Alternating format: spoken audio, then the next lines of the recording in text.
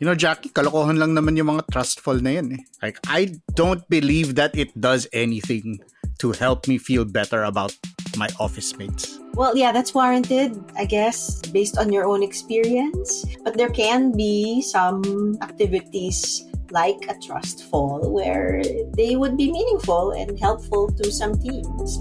We've seen some of that too. Kailangan mo ba ng mas makabuluhang chismisan sa pantry? Listen to more conversations about work, both hot takes and thoughtful takes, with me, Carl Javier, and Jackie Caniza on The Imaginable Workplace. Check it out on Spotify and wherever else you listen to podcasts.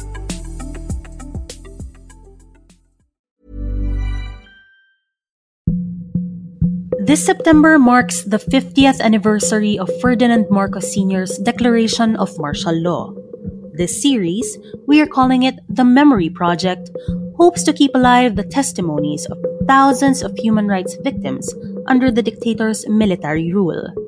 What you're about to hear is from an affidavit attesting to the ordeal and fate of one such victim. It will be read by one Filipino who pledges to never forget. Please listen. Mabuting makinig.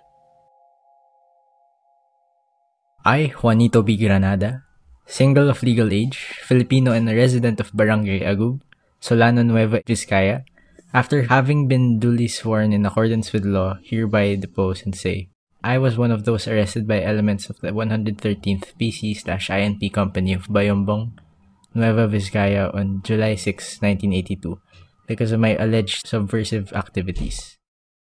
That around 5 o'clock in the afternoon of July 6, 1982, while I was busy attending my last period class at the College of Agricultural Engineering at the Nueva Vizcaya State Institute of Technology, where I was enrolled as a fifth-year engineering student, I was called by our institute president, Dr. Teodoro Irabagon, to report to his office because he wants to see me. That I immediately reported the office of the president with the permission of my subject teacher. That I arrived at the said office. Dr. Irabagon immediately referred me to two men who were inside his office, whom I came to know later as member of the 113th PC/INP Intelligence Group. That they invited me to go with them to their headquarters located at Cap Dumlao, Bayombong, Nueva Vizcaya, because they just want me to answer some questions their chief wanted to know from me. That, innocent of any crime or wrongdoing that I have done, I went with the military men with the permission of the president. That before going to the camp, I requested the intelligence men to drop me at the guardhouse so that I could be entered in the school blotter. That I went out with them with the permission of the institute's president.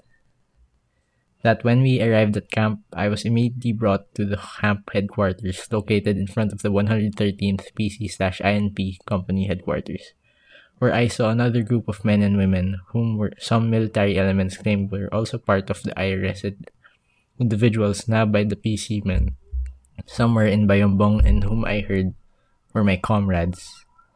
That around 8 o'clock in the evening, 4 PCP/INP personnel, whom I came to know later as Sergeants Canon, Viado, Parungao, and Duden, conducted a rigid investigation on me. That during the investigation, a short firearm, a .38 caliber pistol, was placed by one of them on my left side while they continuously investigated me regarding my alleged illegal and subversive activities in the school. And with Dr. Aurora Parong, our school physician, whom I came to later know as one of those arrested and detained at the PC/INP detention center on the same day, that during this investigation they kept on forcing me to admit that I am a member of the Kabatang Makabayan, an alleged underground organization of students, and that I am one of its organizers in the school, to which I vehemently denied, but insisted that I am a student leader who is doing my best in fighting for the rights of my fellow students in the school. That when they are not pleased with my statement, they took turns in slapping and poking their .45 caliber and .38 caliber on my face and forehead, aside from their continuous threat that if I will not admit that they want me to admit and cooperate with them, they will be forced to bring me out of camp at 12 midnight and kill me, or that they will kill all members of my family, which they kept on repeating during the whole duration of the investigation. That the investigation and mental torture took place up to the wee hours of the morning of July 7, 1982, at around 4 o'clock in the morning. that they could not get any positive response from me, that they allowed me to sleep to get my rest. That after almost an hour of sleep, I was awakened by 3 sergeants for another round of investigation, to which I was forced to undergo. That during the second round of investigation, I felt I was no longer in my normal thinking because of my mixed feelings of fear, to be salvaged because of their continuous torture activities they are inflicted on me. That when I could no longer take in the threats and mental tortures, I was forced to sign a statement admitting all the allegations they are throwing to me. That after that, I was brought to another room for me to meet, but I was not able to do it because in the room there are 5 people who claim to be surrendered members of the New People's Army together with Sergeant Canon, who kept on pointing on me that I am one of the members of the KM and that I am a subversive. I did not mind it because the first time I felt that I was going to faint because of the rigorous investigation. That this process went on for almost 3 weeks where I was confined in one room and always visited by the elements of the PC and some surrenderies, until such time that our presidential commitment order duly signed by the President Marcos arrived, thereby forcing them to transfer me to the detention center together with the group of Doctora Parong. That I was transferred to the main detention center where I could join the group of Doctora Parong. That since then we were charged by the government with the crime of rebellion and inciting to sedition. That I was detained for almost 1 year and 6 months at the PC/INP detention center at Bayumbong, Nueva Vizcaya. That sometime in August of 1982 we were transferred to Camp Alimanao, the regional headquarters of the PC/INP, where we again underwent rigid investigation for almost 1 week.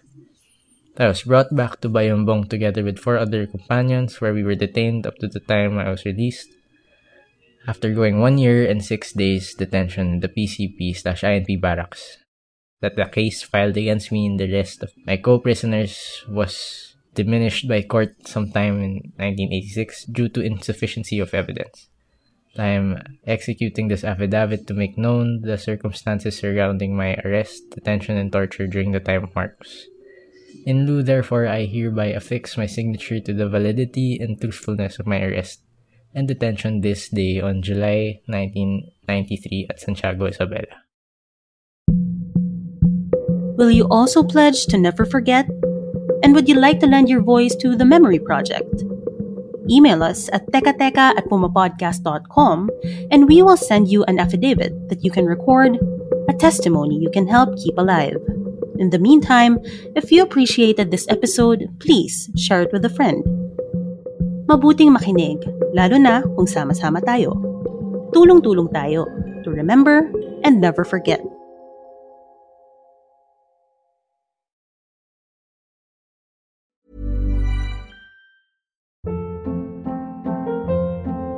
Hold up. What was that? Boring. No flavor. That was as bad as those leftovers you ate all week. Keke Palmer here, and it's time to say hello to something fresh and guilt-free. Hello Fresh. Jazz up dinner with pecan-crusted chicken or garlic butter shrimp scampi. Now that's music to my mouth. Hello Fresh. Let's get this dinner party started. Discover all the delicious possibilities at HelloFresh.com.